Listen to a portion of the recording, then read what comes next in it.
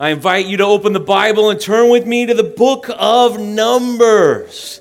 And while you're doing that, the ushers are coming forward and they are going to give you the Numbers booklet. Everybody here gets a copy unless we run out. And we've had a lot of people grabbing them. Hopefully we got one for everybody here. This is for yours. And the invitation is for everybody here to read the book of Numbers this month of February. And some of you are already fired up to do this. You guys have already read Genesis, Exodus, Leviticus, and you are hungry for more. Can I get an amen from anybody on that? A few people out there are just feasting on the law. Now let's say you haven't been reading through the law. I want to encourage you. This is your chance to jump in with us and read through the book of Numbers. I guarantee you, if you read this book, if you really get into it, you will learn things about God that you don't know right now, things about yourself that you don't know right now, and you will experience a revival in your soul by reading the Bible. And so we really are passionate about you reading Numbers, and it's amazing. We're going through the law here at our church, and I'm talking to people every day that are just like, I'm seeing things I've never seen before. I'm learning things about God. This is exciting because they're really getting into it like they never have. And so God's doing something here at our church where we're going through. We just went through Leviticus, and now we got people saying it's their favorite book of the Bible around here. Okay? And it's very hard to explain to people that I talk to, my brothers and sisters at other churches, even other pastors that I love and am friends with. They're like, hey, what are you preaching on at your church? I'm like, we just did a series on Leviticus. And even other pastors are like, oh, like how did that go? Was that really rough? I'm like, you're a pastor. Do your job, you know? Come on, man. That ain't right. This is the Word of God right here. Right? To quote our junior high director, Matt Shue, Leviticus is legiticus. That's what we found out here at the church. Right? People are like, wow, we should teach everyone the book of Leviticus. It clearly explains the gospel. That's the kind of thing people are saying. And if you're missing out on this excitement, if you're not experiencing this revival, I'm here to ask you, please, will you read through the book of Numbers with us? Because people don't know. It seems to me like most people stopped reading in Leviticus. They don't even have a clue what's going on in Numbers, right? I've been going around this church, and I've been asking people, why are there so many numbers in Numbers? Do you know the meaning behind the numbers? And people are like, is this a real question? Are you asking me this right now, right? Why are there so many numbers in Numbers? And these expressions that I get, they're searching for an answer that they can't find. Because there's a census. There was a census. Yeah, a census. That's what they say. And I'm like, yeah, that's what it means when you count everybody. Why are they counting everybody? Like, what is the point behind it? All you got to do is look, are you there? Numbers chapter 1, verse 1. You just got to open it up and start reading. And you got to be hungry. You want to start digging. Like, what is this about? Why would they call this book Numbers? Why are they counting so many people? Well, it says right here, the Lord spoke to Moses in the wilderness. That's where Numbers takes place. It's in the wilderness.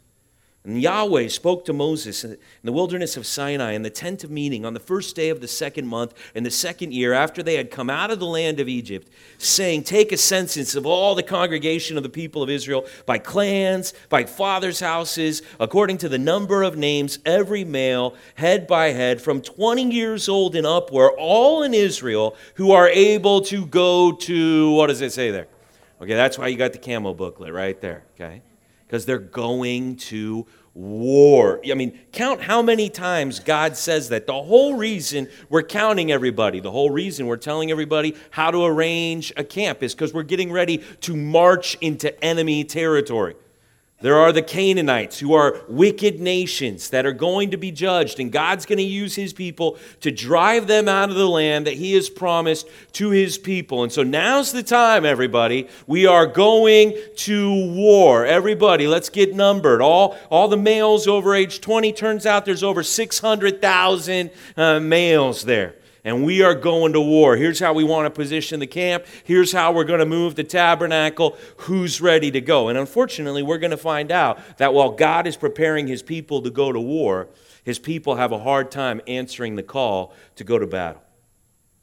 And as we're reading through Numbers, it's going to, the parallel there between God trying to get the nation of Israel to go to war in the Promised Land and God telling us that we are in a spiritual war, a battle where we need to put our armor on so that we can stand in the evil day. Just like God's going to tell his people in Numbers to count themselves to get ready to go to war, God's calling us to put our armor on, to be soldiers of Jesus and enter into a battle for souls, and many people today aren't ready to answer the call to battle. And so we need to go through the book of Numbers, and this little booklet is just going to talk about comparing what we're learning here to the spiritual war that we're going through together as a church right now. And so I really hope you will read this book, and I want to direct your attention to Numbers chapter 6, verses 22 to 27 for our time together this morning. The first 6 chapters of Numbers are a unit where God's starting to call his people to go to war, and then chapter 7 starts kind of a flashback to a previous time. And so at the end of this first unit of Numbers that we're going to read this week, there's a schedule on the back of your handout there. We're going to try to read 10 chapters of Numbers together this week, and there's the devotionals there in the booklet. And at the end of this first section of 6 chapters, God's told his people to go to war, but here's how God works. When he tells you to go, he always wants you to know that he's going to be with you and he's going to bless you. And so what we have here is the blessing of God upon his people. And out of respect for God's word, I'm going to ask if everybody could stand up for our scripture reading together. And I'm going to read Numbers 6, 22 to 27. And this is how God blessed his people and the nation of Israel before they went into the Promised Land. And this is the same kind of blessing that you and I have in Jesus Christ here today. This is what God wants you to know. As he's calling you to go, here's how he wants to bless you. Numbers 6, verse 22. The Lord spoke to Moses, saying, "Speak to Aaron and his sons, saying, Thus you shall bless the people of Israel. You shall say to them, The Lord bless you and keep you. The Lord make his face to shine upon you and be gracious to you. The Lord lift up his countenance upon you and give you peace. So shall they put my name upon the people of Israel, and I will bless them." That's the reading of God's word. Please go ahead and have your seat. And so we already saw a moment where Aaron was anointed to be the high priest back in Leviticus, and how he went into the tabernacle. In fact, we even know on the Day of Atonement, the high priest alone would go behind the veil into the very holy place where there was the presence of God. And all the congregation of Israel would gather around the tabernacle, and then the high priest would come out from the presence of God, having just made atonement between God and his people, and he would say in that moment a blessing to the people of God. Here we have now recorded for us the blessing that Yahweh told Moses to tell Aaron to say to the people. And it's put here in 3 lines of poetic form so that the people would be able to remember it, would be able to think about it, and that they could, as they were going to war, and this is amazing, as they're going to war, God gives them a blessing that is supposed to remind them they can have his peace. And so this is how God operates. God's going to come to you and he's going to call you to action. He's going to command you to go, and you're going to have to go by faith. But at the same time, as you go, God wants you to know he will be with you and bless you. This is what he's doing here in Numbers. And go back to Genesis chapter 12, and we'll see how he did this same exact thing with Father Abraham. Maybe you can remember all the way back to Genesis 12. We started reading this back in November of last year, if you were here. And we met Father Abraham, and God made a promise to him. There's really hundreds of years between Genesis 12 and Numbers 6. And this is page 8 if you got one of our books. And this is when his name was Abram, before God changed his name. And here's what the Lord said to Abram. This is Genesis 12, verse 1. "Go from your country and your kindred and your father's house to the land that I will show you. And I will make of you a great nation, and I will bless you and make your name great, so that you will be a blessing. I will bless those who bless you, and him who dishonors you I will curse, and in you all the families of the earth shall be blessed. This is exactly what God is now doing with an entire nation of people. He started with one man. Hey, I know this is your country. This is your culture. I know these people are your kindred. You're familiar with their ways. I know this is your father's house where you are known and loved as a part of this family. Yeah, I'm asking you to leave all of that behind, and I'm asking you to go. And what I'm going to give you is I'm going to give you a land. I'm going to make of you a great nation. And through you, Abram, everyone on planet Earth will be blessed. So you need to go.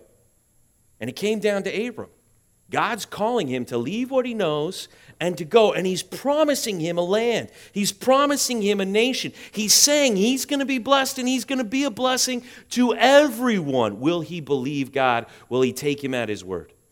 And it says that Abraham went out by faith, not knowing where he was going. See, God's making this same appeal to Abraham. Now he's doing the same thing to the Israelites. They're to go into that land. They have become the nation that they were promised to Abram, but now the move is to claim the promised land. And God's saying to them, I'm calling you to go to war, but I'm going to bless you. God says the same thing to you. If you're a Christian, if you've believed in Jesus Christ, if you've turned from your sin and trusted in the gospel that Jesus died for you and rose again, God has called you to go. He's called you to deny yourself, take up your cross. You need to follow Jesus. You need to live a life of faith. And here's the mission that you've been given. Okay, this is your purpose in life. This is what you're supposed to be as a Christian living for, that you are on a mission to go and make disciples. Can I get an amen from anybody on that? That's what he told us to do. Everybody on this planet, every single living soul needs to know that there is repentance and forgiveness in the name of Jesus Christ for all of their sin. And we have been sent to be the witnesses of Jesus. It is our testimony that is supposed to let the world know. God has told you to go. And what did he say? And I will be with you always. And I will bless you. This is how God works. He wants to see that you trust him, and he wants to be with you to bless you.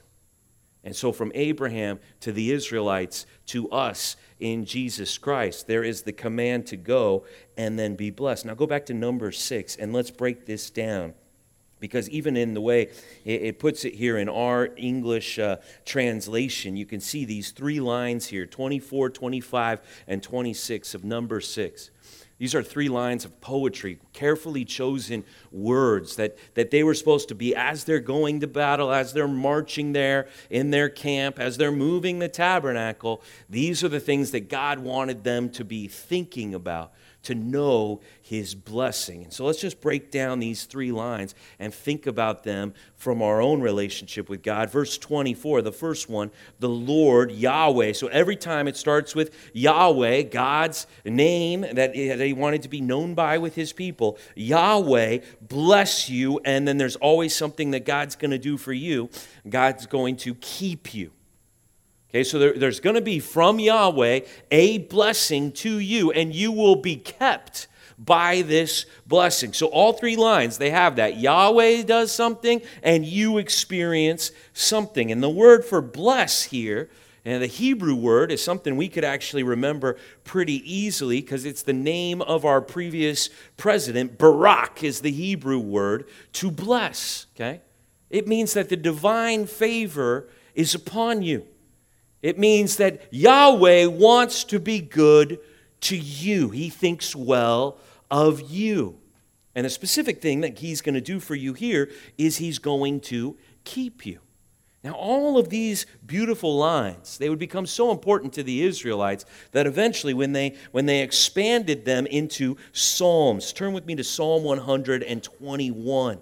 Where there's really a whole song now about the keeper. God is the one who is keeping you. What does that mean? Well, Psalm 21 on page 516, it really expands the definition of being kept by God. And this is one of the songs of ascent.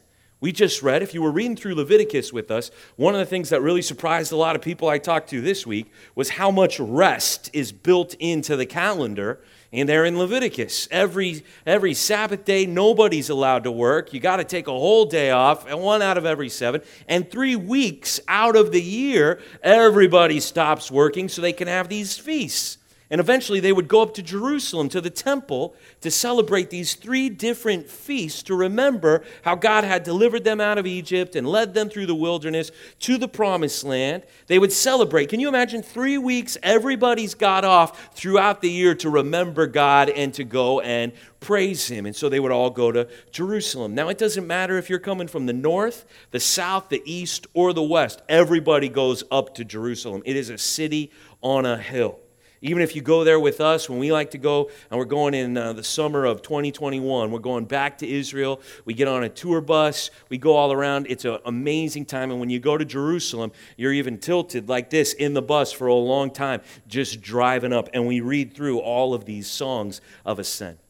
When they were walking up the hill to Jerusalem, they would sing these songs together. And here it is, Psalm 121. I lift up my eyes to the hills. They're looking at Jerusalem, the city on a hill right in front of them. I lift up my eyes to the hills. Where does my help come from? My help comes from the Lord who made heaven and earth. There's an encouraging thought right there. The creator of heaven and earth, the one who upholds the universe by the word of His power, that's the same one who helps you. He is your keeper. You would be shocked if the sun did not rise when Google tells you it's going to tomorrow morning. Well, that's the same one who's making the sun rise every day on time. He's the one who's keeping and helping you. Verse 3, He will not let your foot be moved.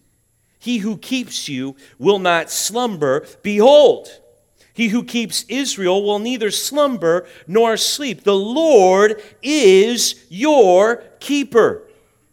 The only reason that you're sitting here right now, the only reason that you're breathing air, that you can see me, that you can hear me, is God has kept you alive up until this very moment.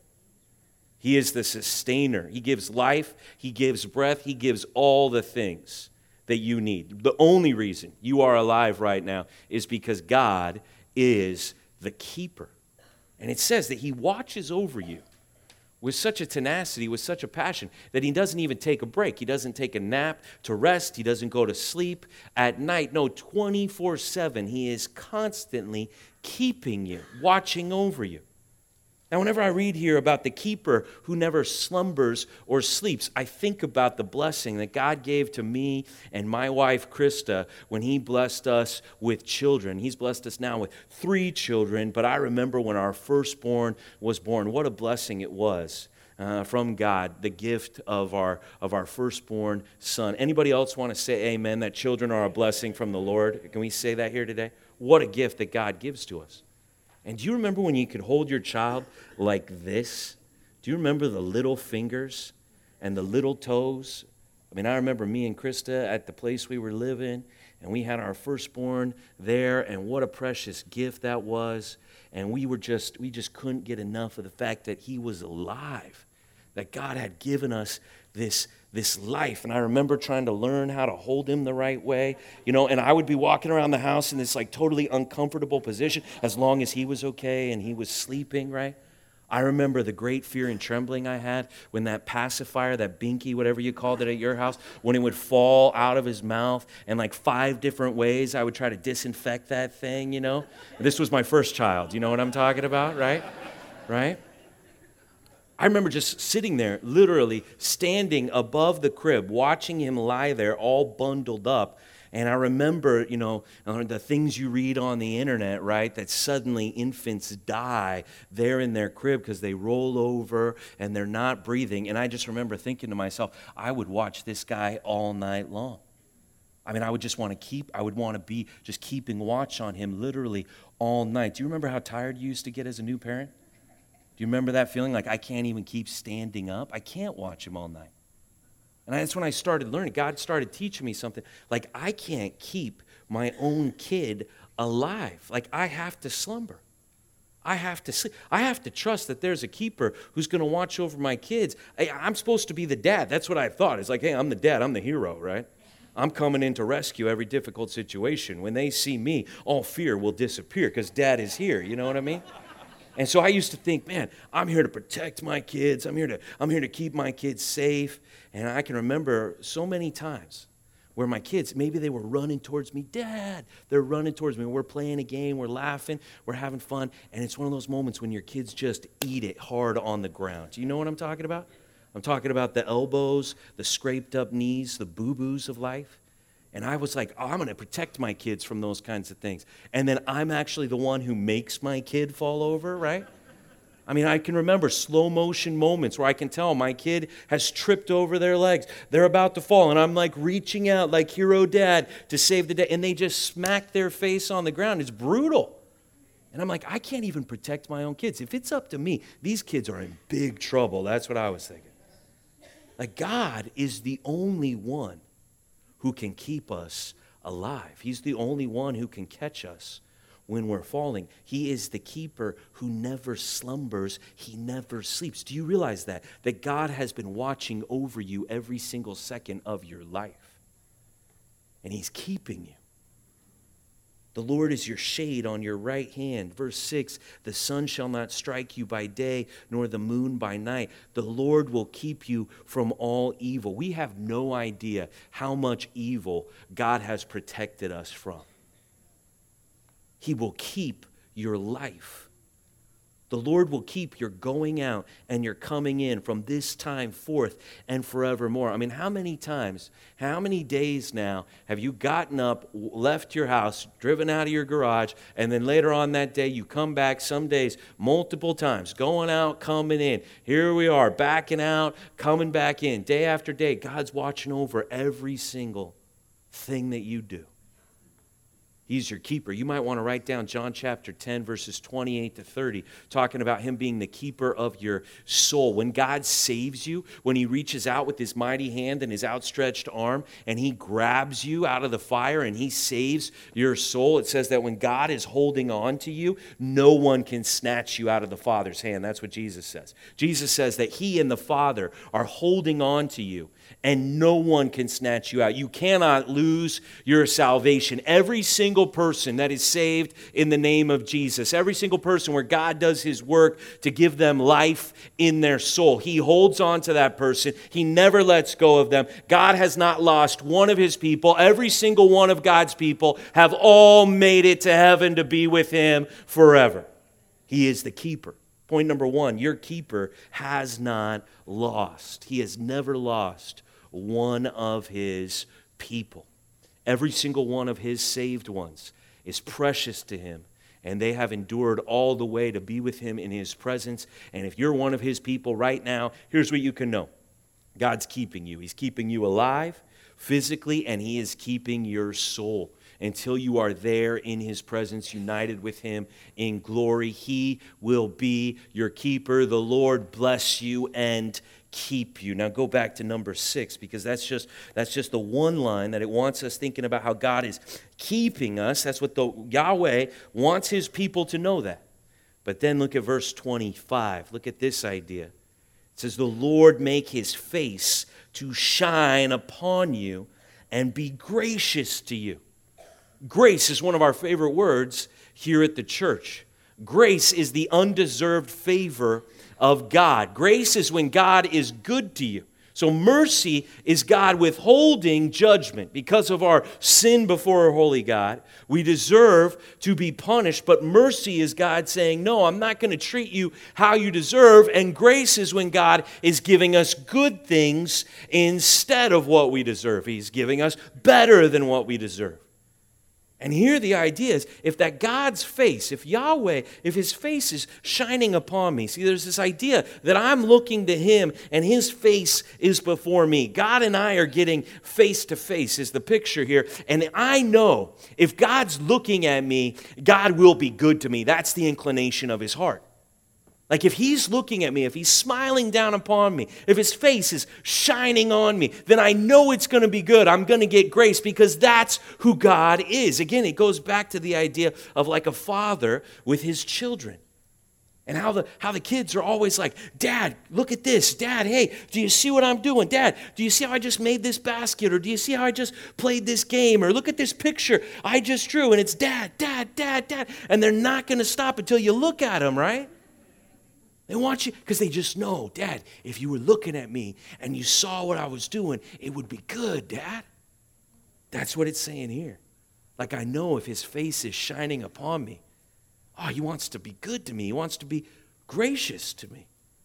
Turn with me to Psalm 80. Look at this psalm of Asaph. And he takes this line here and he makes it the chorus of his psalm. This might be a psalm you're not as familiar with. Psalm 80 is on page 491. And here in this psalm, Asaph, who's a really wise man of God, who writes some great psalms, he's going to make an appeal to God here. And look what he says in Psalm 80, verse 1. He says, "Give ear, O shepherd of Israel, you who lead Joseph like a flock." See, there's that picture like, hey, we're the people of Israel, we're your sheep, and you're our shepherd, and you're the one who cares about us. And we're tempted to go astray, every one of us, to our own way, but you're the one who cares, and you bring us all together, and you keep us safe, and you feed us, and you protect us. You're the shepherd. So he's calling out to him. You who are enthroned upon the cherubim, shine forth. There's the idea. Like, I know where you are. You're in heaven. You're on the throne. The angels are all worshiping you, and I want your face to shine upon us. I just know if you're sitting up there on your throne and you're looking down on us, your sheep, your people that you care about, I just know you'll want to do good to us. And so he's bringing that idea, verse 2, before Ephraim and Benjamin and Manasseh, stir up your might and come to save us. And then here's the chorus of this psalm. Restore us, O God, let your face shine that we may be saved. That's the idea. If your face is shining upon us, if you're looking at us, if you're listening to us, if we know that we have your attention, then I know we'll experience salvation. I know you'll be gracious to us. Like, goodness will surely follow if your face is shining upon us. And so he says, restore us, O God. Now, this has been one of our favorite words in the Hebrew language here at our church. It's this Hebrew word, shuv. Shuv is the word. It means to turn. Okay, so what the picture that Asaph's developing here is if we're like a child looking to our Father and his face is shining upon us, well, he'll be good to us. But right now, we've turned our back on him and we're going our own way. And he's turned his back on us because he's angry with us. And so right now, we're not having that face-to-face connection between us and God. And so the chorus of the psalm is, God, you've got to turn us around. We've gone astray like sheep, and you've got to shepherd us back to you. So turn us so that we can see your face looking upon us and know your salvation. And he says, O Lord God of hosts, verse 4, how long will you be angry with your people's prayers? You have fed them with the bread of tears and given them tears to drink in full measure. God, it feels like you're not looking, like you're not listening. And you make us an object of contention for our neighbors, and our enemies laugh among themselves. The other people are mocking us. So please restore us. Turn us, O God of hosts. Let your face shine. Will you just look at us that we may be saved? Then he gives this beautiful picture of Israel as a vine. He says, you brought a vine out of Egypt. You drove out the nations. That's what we're getting ready to do in Numbers. Drive out the nations, get the promised land. You drove out the nations and planted it. You cleared the ground for this vine, and it took deep root, and it filled the land. The mountains were covered with its shade, the mighty cedars with its branches. It sent out its branches to the sea, and its shoots to the river. Man, that was so great what you did to plant your people in this land. Why then, verse 12, have you broken down its walls, so that all who pass along the way pluck its fruit? Even the boar, this scavenger, this animal from the forest, it comes and ravages the vine, and all that move in the field feed on it. God, you planted us in all of your glory, and now the walls are broken down, and our enemies and the animals are coming, and they're destroying the vine. Turn again. This is the climax of the whole psalm, verse 14. Turn again, O God of hosts. Look down from heaven and see. See, he's been asking for God to turn them around so they would face the Lord. And now, here in the climax, he says, God, you've got to turn back to us. You've got to make your face shine on us. You need to look and see, God, I know who you are. And I hear what everybody else says about you, but I believe, God, that you are good. And if you saw the vine that you planted, that you loved, if you saw how broken down we are, how beaten up we are, I know, God, that if you turned and you looked at us, you would be gracious to us again. Make your face shine upon us. Have regard for this vine, the stock that your right hand planted, and for the son whom you made strong for yourself. They have burned it with fire. They have cut it down, and may they perish at the rebuke of your face.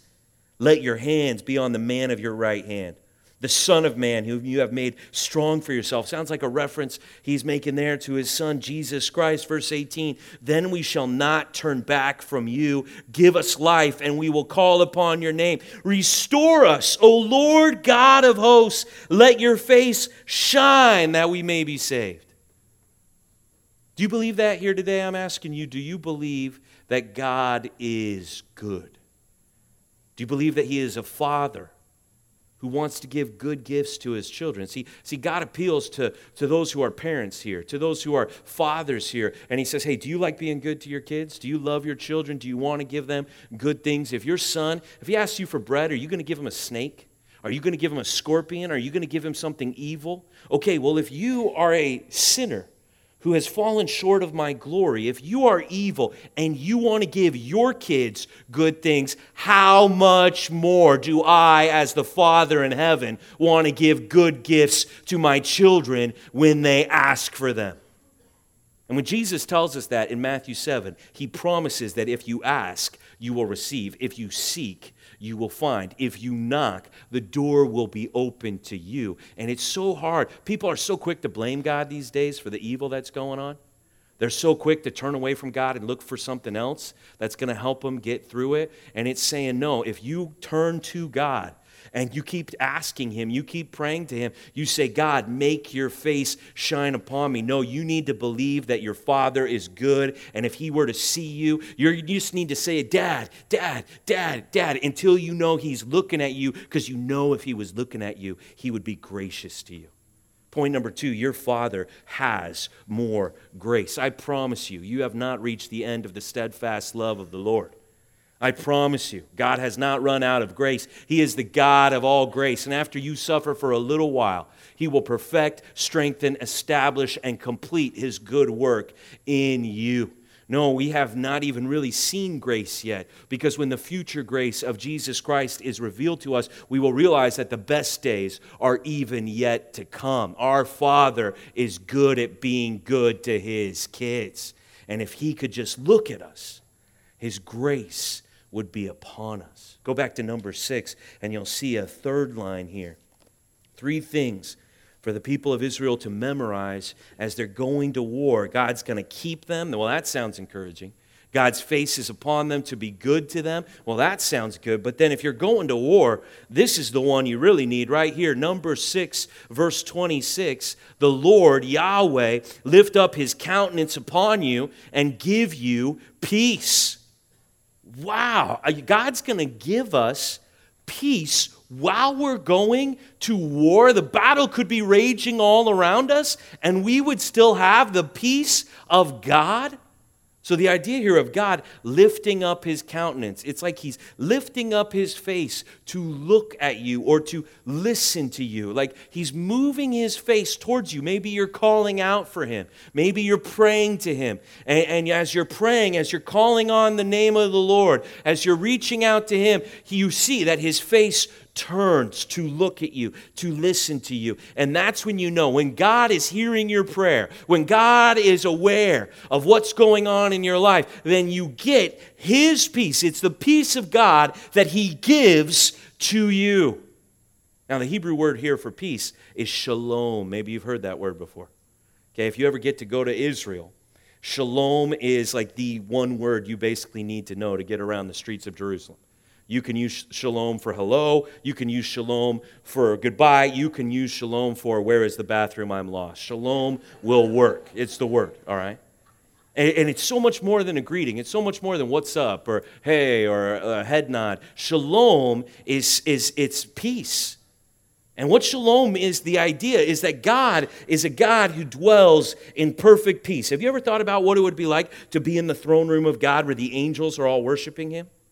See, he's not surprised by what's going on. He's not stressed out and worried if it's all going to work out. See, unlike us where we have our pride and we think we've got it, and then the crushing reality that we don't have it at all drives this anxiety in our hearts. See, God actually does have it all under control.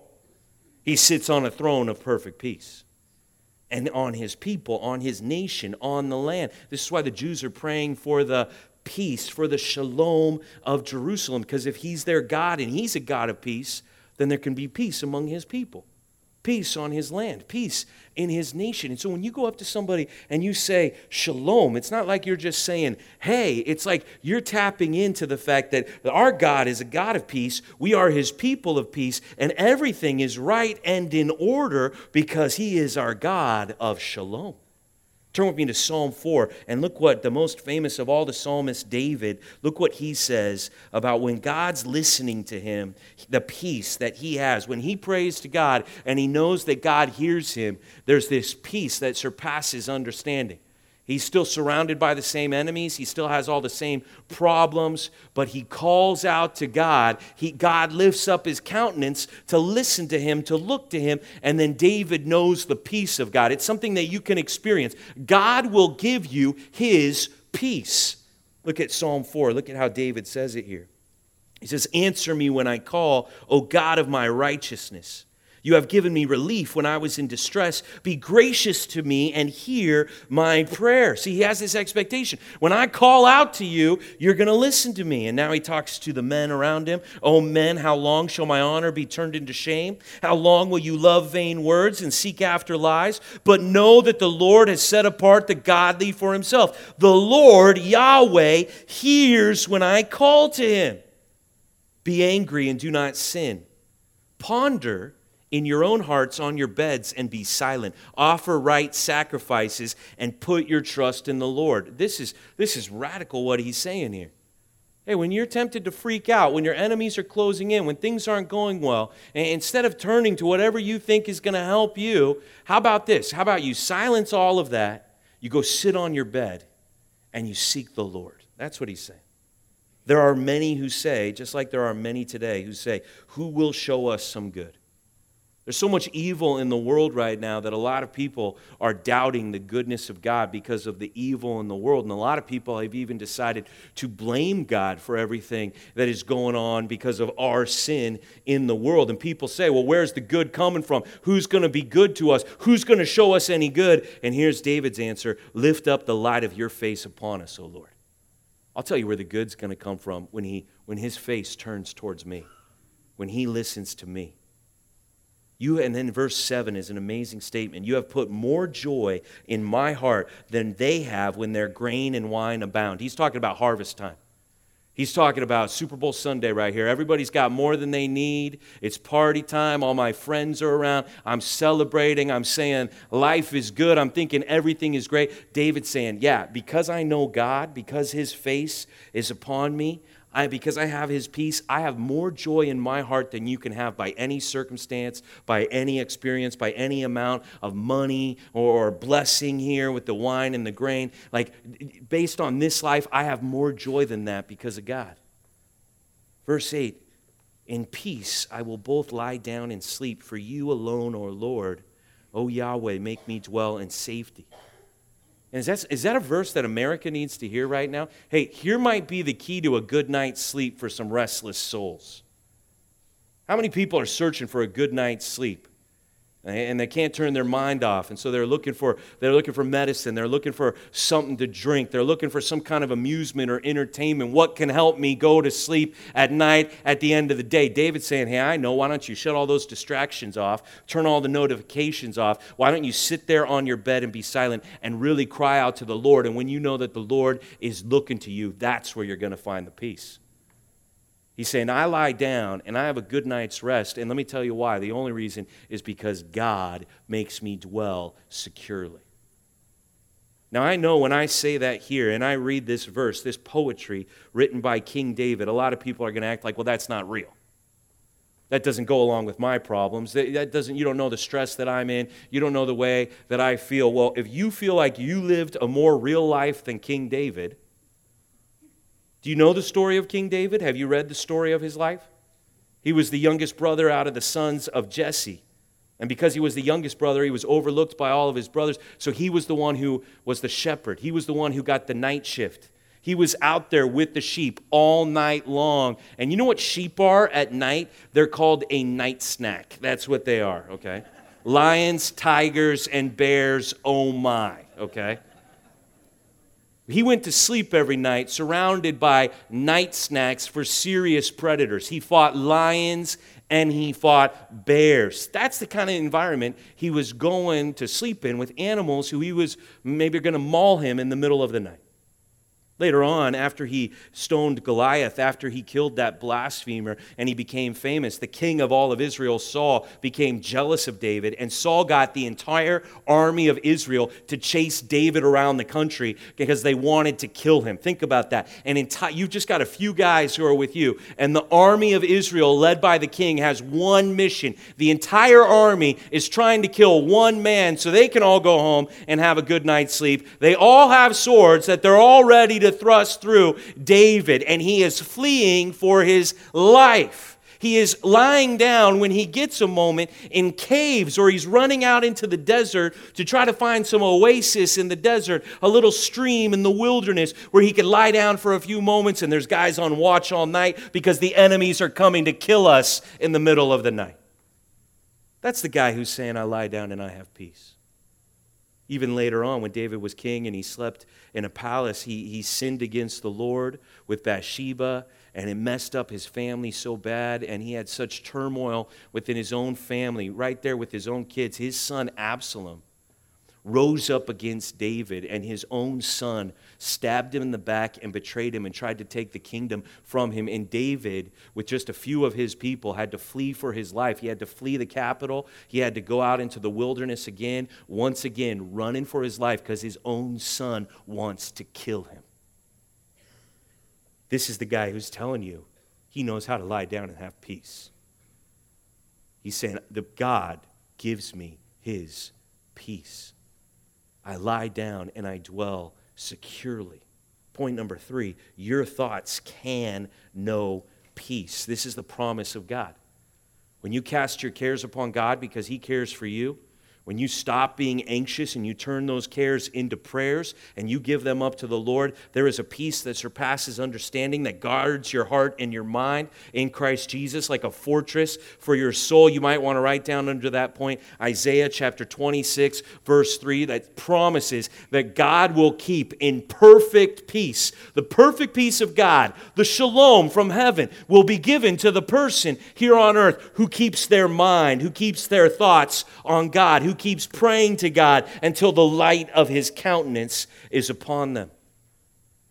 No, God's calling us to go, but he wants us to know that he will keep us, that he will be good to us, and that even in the midst of all that we are going through, we can call out to him in prayer. He will look at us and he will give us his perfect peace. God wants you to be blessed. That's what he cares about you. He loves you way more than you realize. Like a father with his child, he wants to look at you so that you would know things are good. Let me pray for us. Father in heaven, we come before you.